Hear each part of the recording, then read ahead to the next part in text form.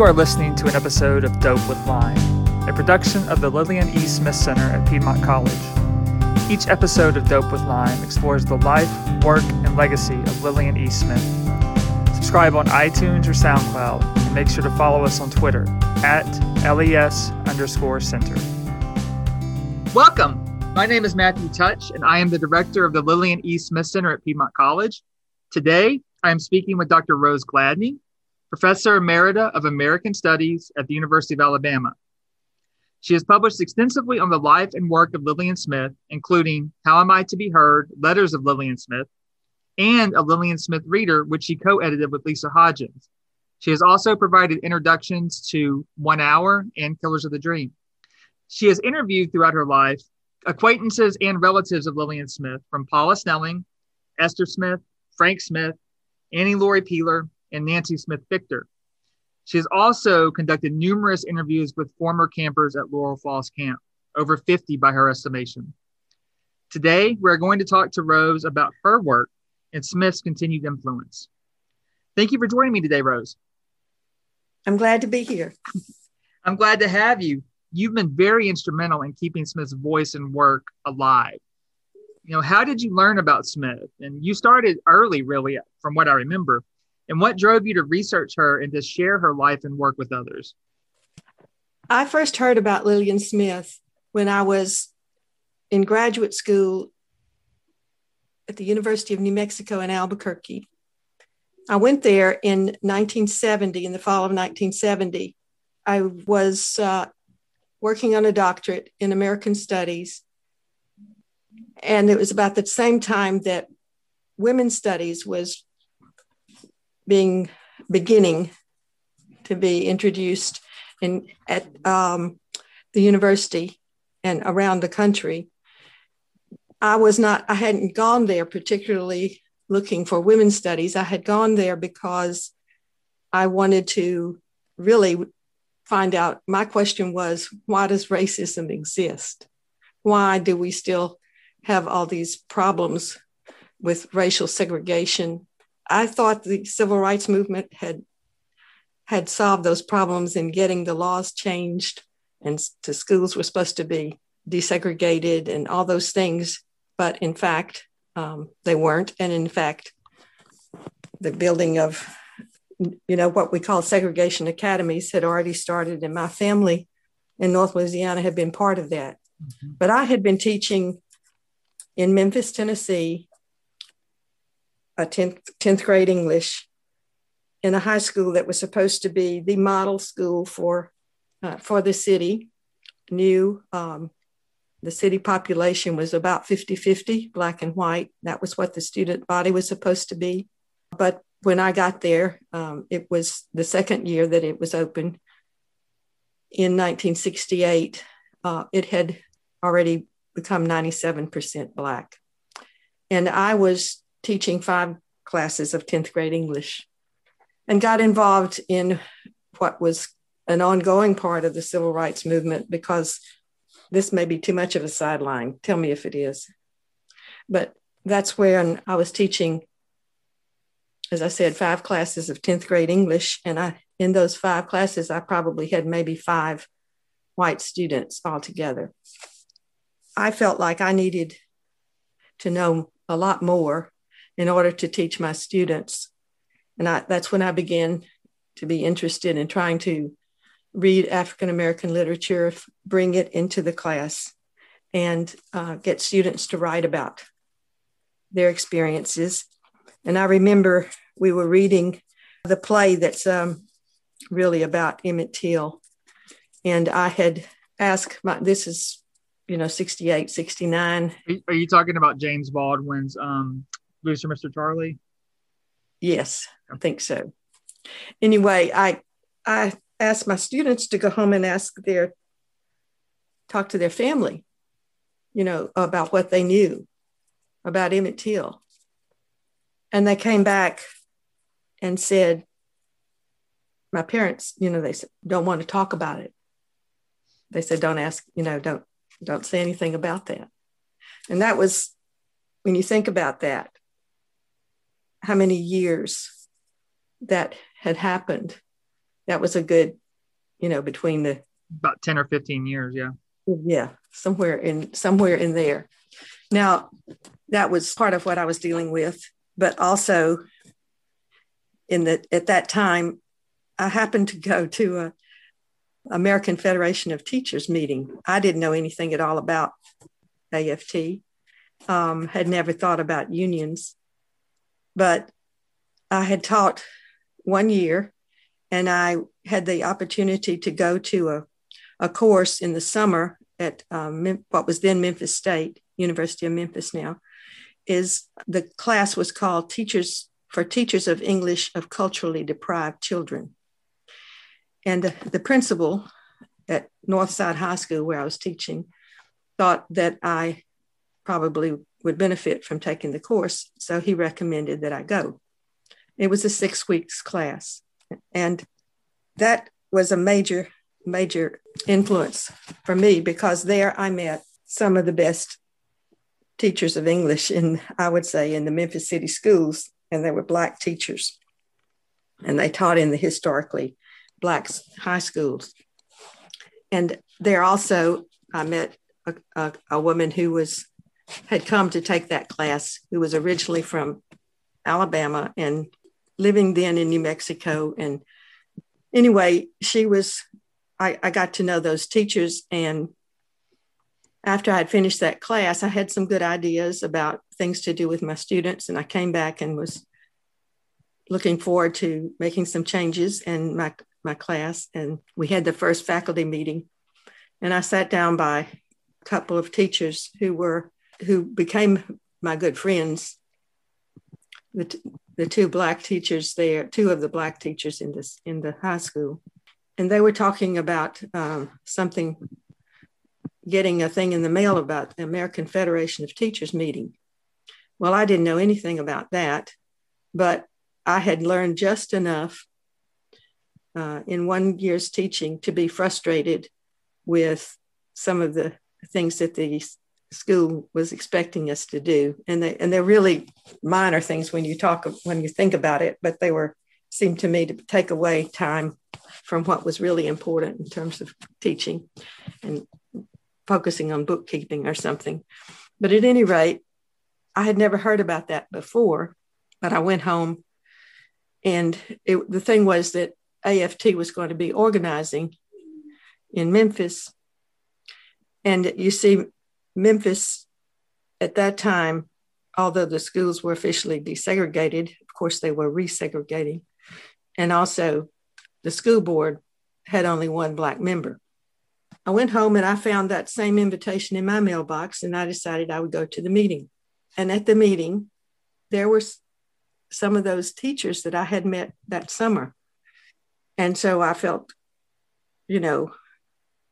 quite enjoyed seeing them again. And I listened to what the AFT people said and what they thought needed to be done in the schools and changes. As they decided to organize, the man who was leading the meeting said, now we can't just have Black leadership. We've got to have white leadership too. And of course, I was about the only white person there at that point. So I was asked if I would be co-chair. And so I said, sure, I would. And that was my second year teaching there, the beginning of it. And I went home, and the next morning I got a phone call, and this person said they were calling from one of the radio stations in Memphis, and they understood that I was co-chair of this AFT organizing committee meeting. And I thought, since I had talked with some friends of mine later that evening before, after I had gone to that meeting, I thought it was one of those friends who was a teacher at the college at what is now Rhodes College. And I called him by name. I said, oh, you're kidding me. And I just, was laughing about it. And it turned out, no, it wasn't kidding. It really was the radio station. And so it said, no, this is really so-and-so. They wanted to know what I thought. Well, the only thing I knew to say was what I had heard at that meeting, that what we were about. And so I just told them that's what we were about. And when I got to school that morning, 30 minutes later or so, the principal wanted to see me in the office. And that was the beginning of my, I guess, politicization and ultimately more active involvement in Memphis in the civil rights movement, because I was connected with more of the Black leadership education-wise. You've heard the name Jim Lawson. Mm-hmm. Jim Lawson was the minister at Centenary Methodist Church in Memphis. And the organist there was a friend of mine from college days. And I was an English major, but I sang in the college chorus, and I took voice lessons also. When I had come back to start teaching, I reconnected with my voice teacher and also with my friend who was the organist at Centenary Methodist. And I was, as I became more involved with what was going on in the whole of the city, and especially around the civil rights and protesting what was happening in the schools, and the fact that there was not enough representation on the school board. All of those things kind of came together. So I got to know Jim Lawson because I went and sang in the choir at Centenary Methodist, because I knew the organist. And all those kinds of things were just part of what happened to me in the fall of 69, spring of 70. Well, ultimately there was a school boycott, protesting, and students from Northside High School participated in that. And I went to the march. I remember going to some of the marches. But what significantly happened was that Deborah Cleaves, who was a senior and honor student at Northside, was among the students who was arrested for protesting outside the school. I didn't boycott the school, I was still teaching, but I encouraged my students to write what they wanted, what they thought, and what they felt about things. But Deborah Cleaves' brother was a student of mine, so I knew who she was. And she was an outstanding student, honor student. Her mother was, supporting the family, working as I think probably as an aide or something like that in the hospital. But I know that Deborah was arrested. And so my two friends, Bernice was one of them. And she called me after Deborah was arrested and told me that they wouldn't, when she was in juvenile detention, and they wouldn't let her mother come to see her. So Bernice took me down, and she knew what she was doing. She said, if you go in there, they'll let you see her. So I did. I went in and told her that I was a teacher at Northside, and I wanted to speak to Deborah. And because I was white, they let me in. And I knew at that moment, that's my searing moment of what white privilege means, because I got to go in and see Deborah and talk with her. And when I came back out, we called a lawyer he couldn't take it because he was already working for being the lawyer for the adults in the civil rights movement there at the time. But he recommended a man named Ron Barad, who was teaching constitutional law at Memphis State Law School then. I said it turned out to be a baptism by fire for Ron and for me, because when I questioned the fact Deborah was expelled, and I questioned that. And when I questioned that, and we sued to get her back into school, I testified in court on her behalf. And the day after that happened, I was informed that although she and the other students were in Memphis, in other Memphis schools too, that were reinstated. See, I did that because Deborah, I knew who she was.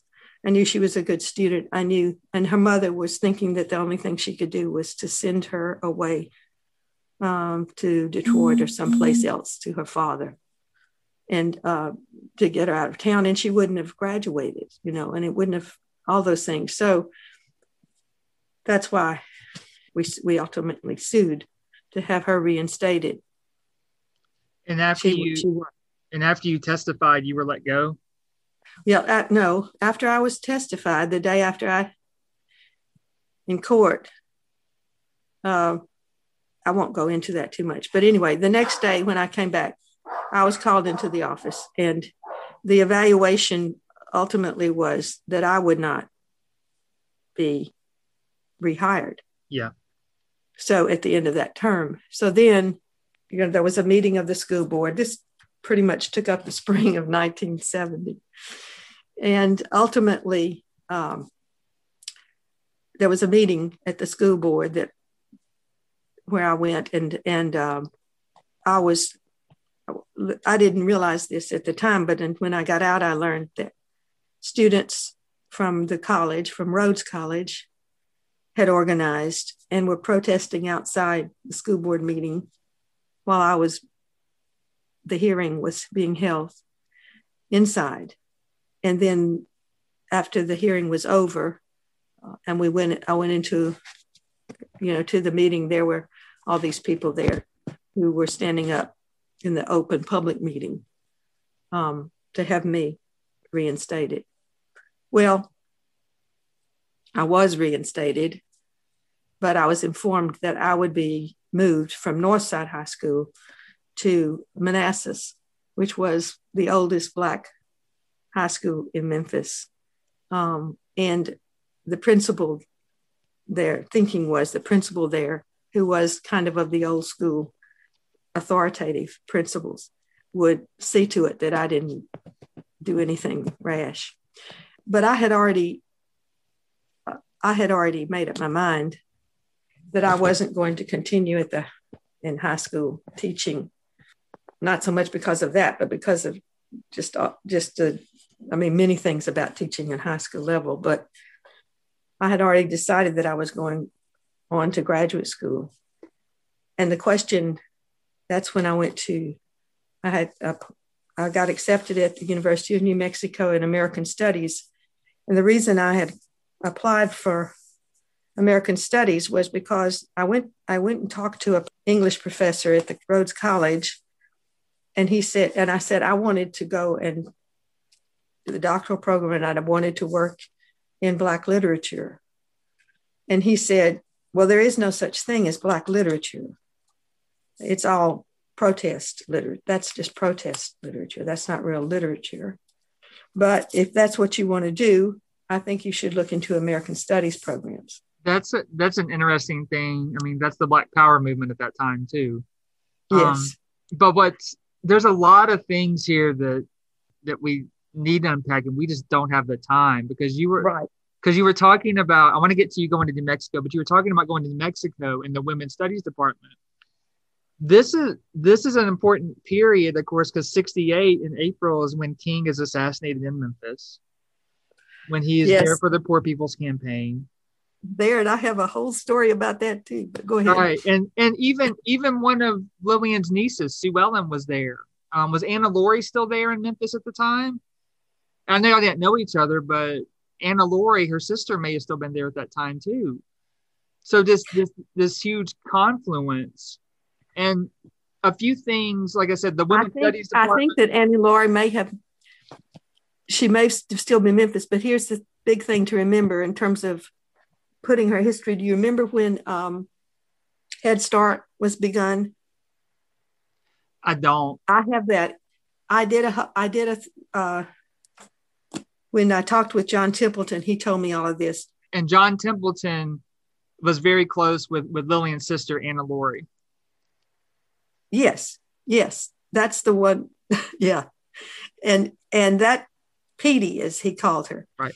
Petey, when she retired from teaching, and she was hired or whatever to go to DC and work to create Head Start, and then to get it started, see how it was implemented.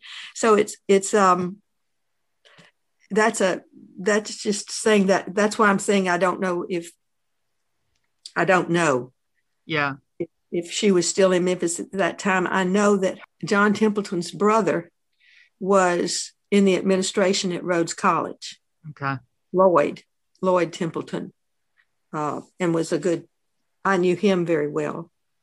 I didn't know anything about, Lillian Smith or any of the rest of it. Right. But and that's what's really amazing to me is all of these connections. And what you're highlighting there, of course, is that Lillian was not the only one in her family who was doing things that were changing the world, basically. Right. You mentioned Petey. We could talk about Esther. We can talk about Frank. We can talk about everybody else too. But it's not just her. It's this family connection. And Paula. It really is. And yes. the things, like I said, the things that stuck out to me too is you're talking about this moment, this important moment. And I'm thinking about this important moment in your life and what you were doing in Memphis. And like I said, King being assassinated in 1968. Women's Studies and Black Studies department starting. The first Black Studies department was 1968 at San Francisco State. And then that's when those started coming in, right? The focus on African-American literature, Latinx literature, LGBTQ rights, civil rights, all these types of things are happening at this time, and education's a part of this. I think too, you're talking about wanting to learn more Black literature, African-American literature to teach your students and to teach yourself. Right. And this is the same time period when the National Council of Teachers of English, the big English teachers body for K through university, comes out with their statement, students' right to their own language.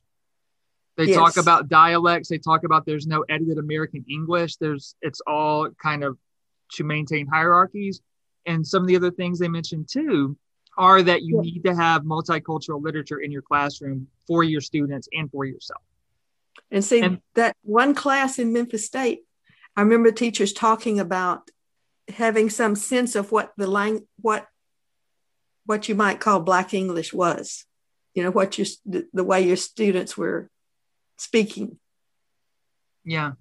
And other things. And I think just knowing the Black teachers that I met during that time was a big connection with me for what, adding to what I wanted to learn about and what I wanted to teach and what I wanted to, and then asking my students to write from their own poems, their own whatevers, which I think is a huge takeaway, not just from the NCTE statement. I'm teaching it this semester again, but their focus, and remember this is 72, 74, focus on deep meaning, not surface structure, basically.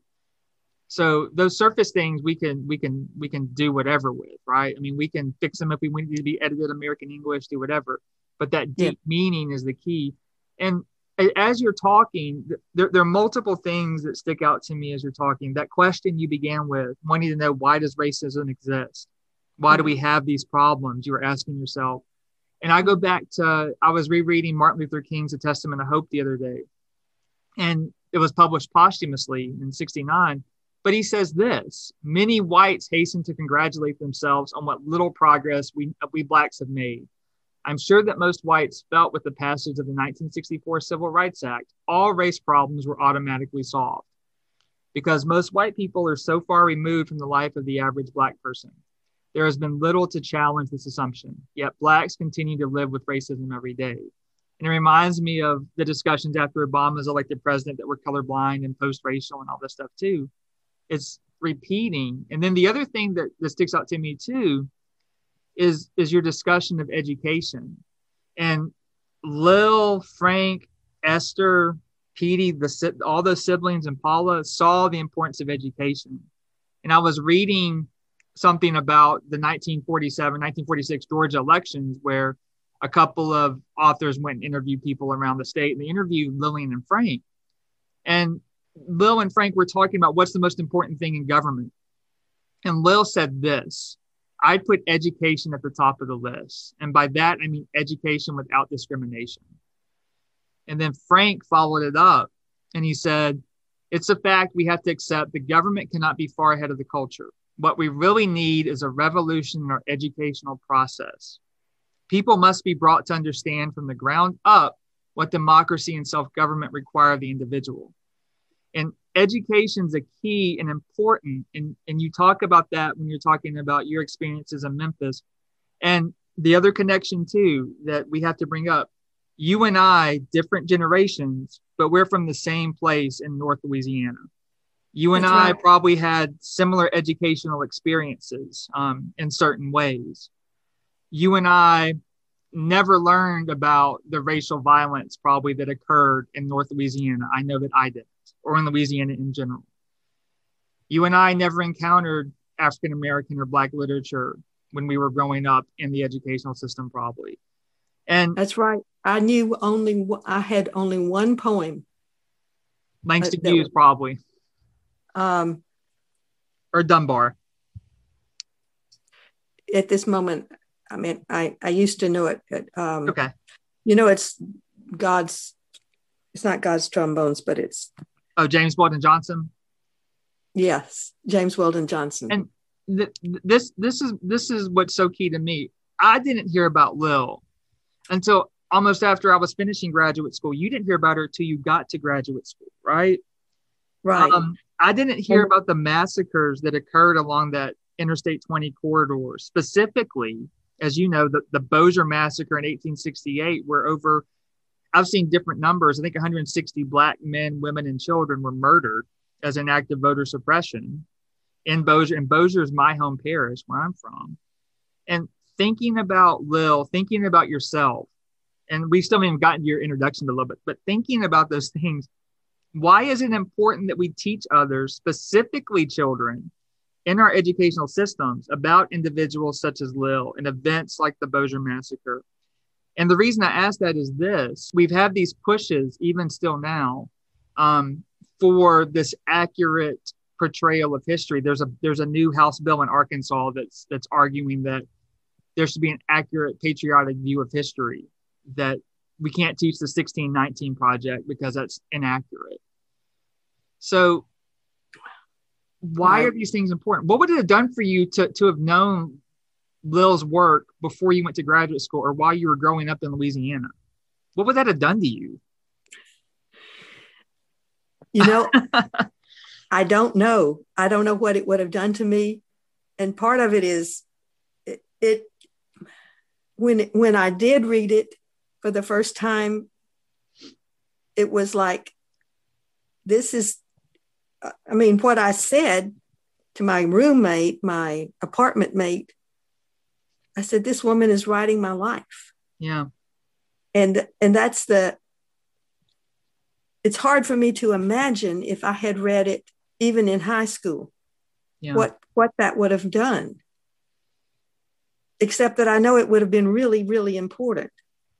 And I'll say this because I was already, in high school, 15, 16, I was beginning to question some things, that was a time when this big anti-communist crusade, mm-hmm.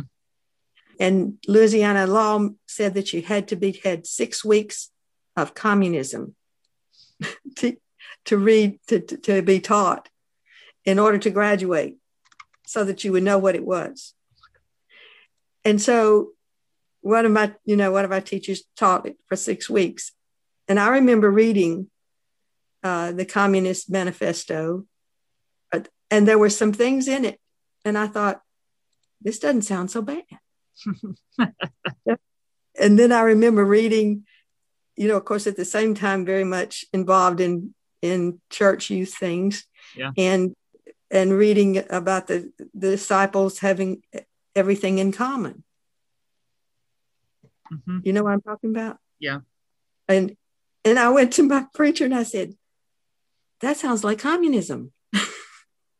and so that's, that's just, I was really, I was concerned also about learning that people thought that if you didn't, that you couldn't have anything but Christianity being the only answer. But because it was so important, and also when I went to a church group meeting that was outside Louisiana, that was up in North Carolina, where it was around missionaries. I was very much interested in being a missionary. There were a few Black students there, Presbyterians, in that summer thing. And I was standing in line for a meal or whatever. And the Black student said, do you believe in integration or school, integration? And I didn't know what to say, because I thought if I say yes, I'll be saying I'm in communism. And if I say no, I will offend her. And so I said, I don't know, which was true, but that was a real dilemma. Those kinds of things, when you asked me what it would have meant to me, I'm hoping I could have read it. But I know it would have changed me, because if it changed me when I was 26 or 7, to read it. It reminds me too of her discussion. Oh, what's the name of it? Growing into Freedom. I think that's the piece where she's talking about, and I forget her name. Is it Julie or June? Is it Julia, the girl who came to live with them? Oh, her name. I always forget. But the girl came to live with her, who the white townswomen said she's white, so they brought her, and she was living with the Black family, so they took her from the Black family and had her live with the Smiths for 3 weeks, and then they're like, no, she's Black, and then sent her away. And then Lil's asking her mother, why did she have to go away, and questioning her. And there's a moment in there where she says, I questioned her, and I just didn't have the words to put in. I just didn't have the words to say what I really wanted to say. I didn't have the words to express what I knew was wrong. Right. And I'm wondering if that's the same case for people like you and me, that we knew these things, we saw these things, but we didn't have the words to express them. We didn't. And then Lil brings that in, and others too. And she brings it in so well, because she's talking, when she talks to the campers, because she understands that what they're talking about is in conflict, and that she's trying to bring it about and having them talk about things so that they really think about it. And even then, Kemper says, why do you teach us these things when you know we can't do it? Right. I mean, and that's the situations they go back to.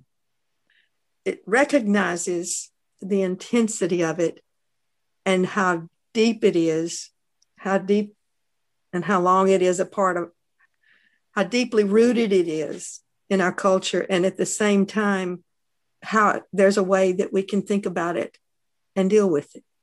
Right. How deeply there's a way that we can create a different way of relating, and we can find the words, and we can find a way to relate to each other that isn't governed by these very destructive, laws and ways of being.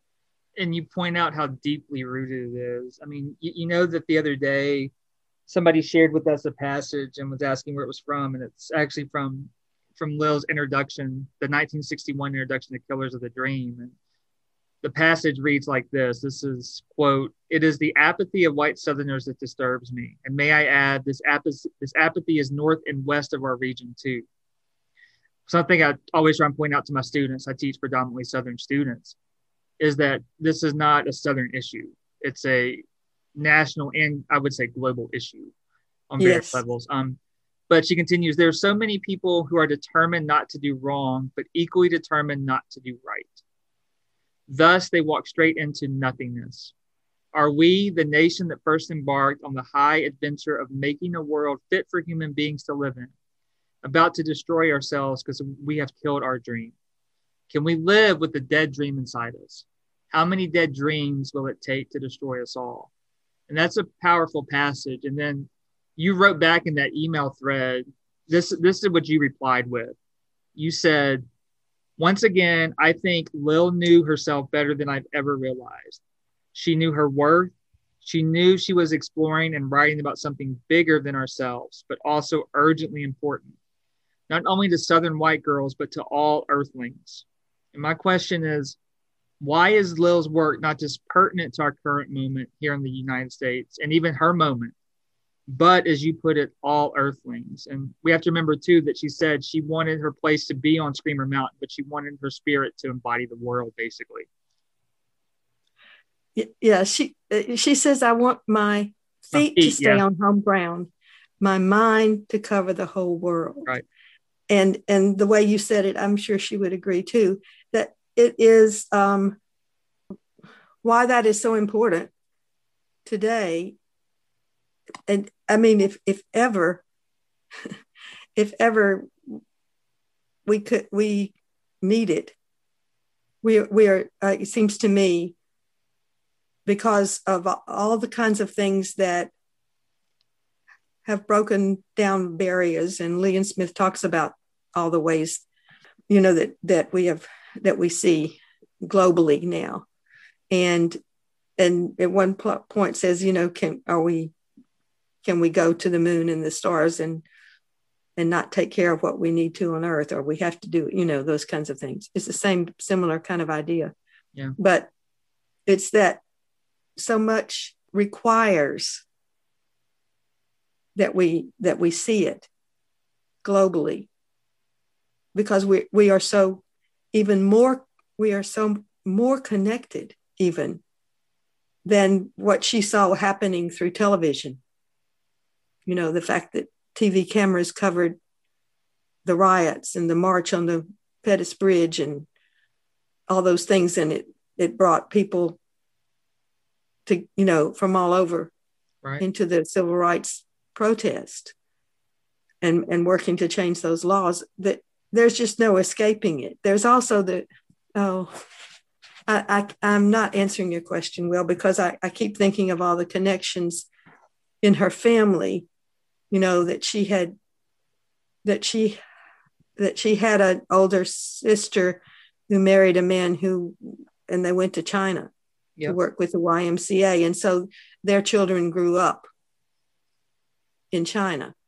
There's so many connections that literally, then Lil's going there herself, that was such a major thing that happened to her, because she was exposed to different ideas. Yeah, there's two things that really stick out to me that I kind of want to say with this, because the more I read her, the more I see her. We have these labels. She's more than a Southern writer. She's a writer born in the South and writing about the South, but she is much more than that. She's a global writer. And I think about her travels to India. I was just rereading some of her Chicago Defender columns that you and Lisa, edited and put in the Lillian Smith Reader. And The first one y'all have there, October 30th, 1948, really stands out to me. There's two things I want to read, one from this and then one from the journey. But she says, when I have become too weighed down with the world's misery, I go to the kitchen and cook. I whip up a cake or make chicken pilau. I can't pronounce that. I apologize. A wonderful new version of this. And this is what I have underlined. Was served me in a Muslim home when I was in India last year, or curry shrimp, or make an old-fashioned vegetable soup with plenty of okra in it. And she talks about, just cooking and then cleaning and things like that, and the importance of it. But what sticks out to me is she throws that in, was served me in a Muslim home when I was in India last year. And she doesn't talk about Islam. She doesn't talk about Judaism really, or other religions. But that's a really telling thing that she throws in there. And then in all of the columns, I think the majority of the columns that y'all have republished here, she moves from region to region and country to country. Yes. She has one where she's talking about raising children, and then she mentions a woman from the Gold Coast of Africa, I think, that she met in England, right? And she talks about here in the South. She talks about Germany. She talks about that. It's all encompassing. And then I always think, too, my favorite passage, probably one of my favorite passages ever written, is from The Journey. And it's that opening prologue. And I love it for so many reasons, but there is no going alone on a journey, whether one explores strange lands or Main Street or one's own backyard. Always invisible traveling companions are close by. The giants and pygmies of memory, of belief, pulling you this way and that, not letting you see the world life-size, but insisting that you measure it by their own height and weight, telling you to look this way and not that way, basically.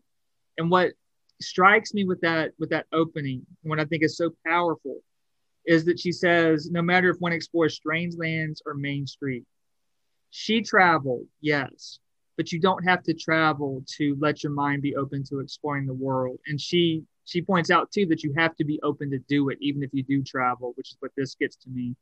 But the last thing that gets to me with this, too, is you talk about the deep roots. And those giants and pygmies of belief are those deep roots that pull her this way and that. And it's just such a profound and beautiful passage that she encompasses not just this ground here in Georgia, in the South, but she encompasses the entirety of the globe. Yes. And that thought, all earthlings. That is why you asked me why I thought that. And that is why The Journey is, I have to say, The Journey is still my favorite.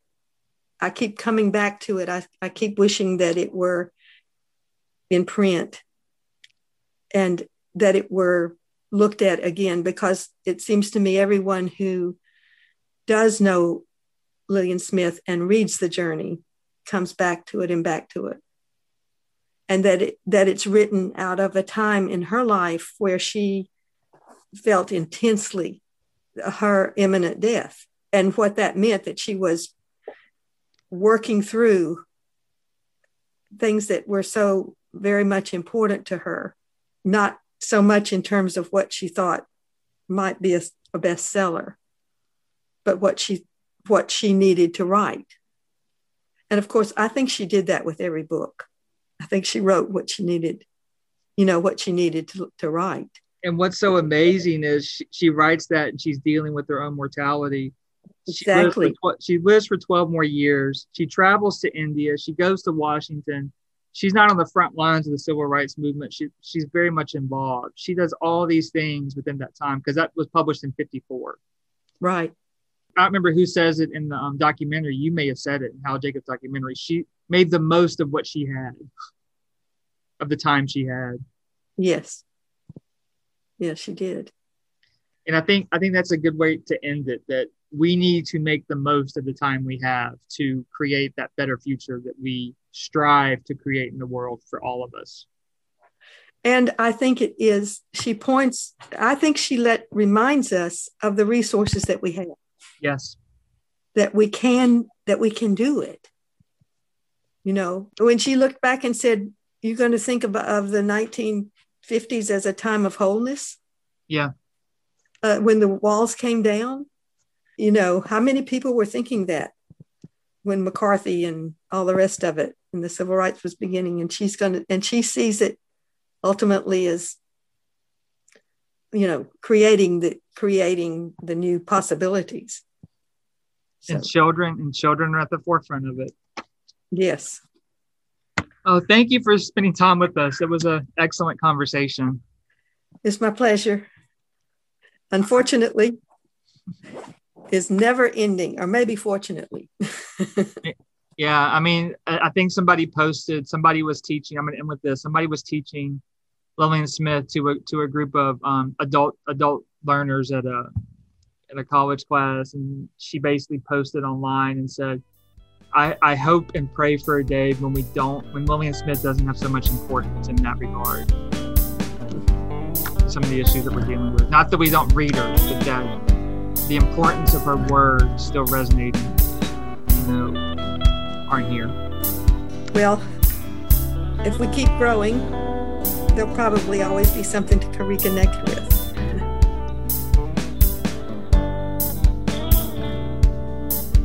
Thank you for listening to this episode of Dope with Lime.